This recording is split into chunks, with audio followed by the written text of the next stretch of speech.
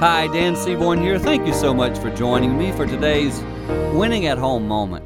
And in this moment, I want to piggyback on what I shared with you last time about being the calm in the storm. In other words, in family situations that can be really difficult, you be calm. You say, Dan, how do you do that? That's what I want to talk about. Number one, you decide up front, I'm going to stay in control of my emotions. When you allow what someone else says, when you allow what they do to cause a reaction in you, then you're kind of giving the power and control to them. You're saying to them, you can control me. And I'm discovering when I decide, no, I'm going to control my own actions no matter what else is happening, it makes a huge difference. So I want you to pre-decide that I'm going to be in control when I'm in a conflict situation. That will be a huge thing that will help you grow as a person and also help you win at home.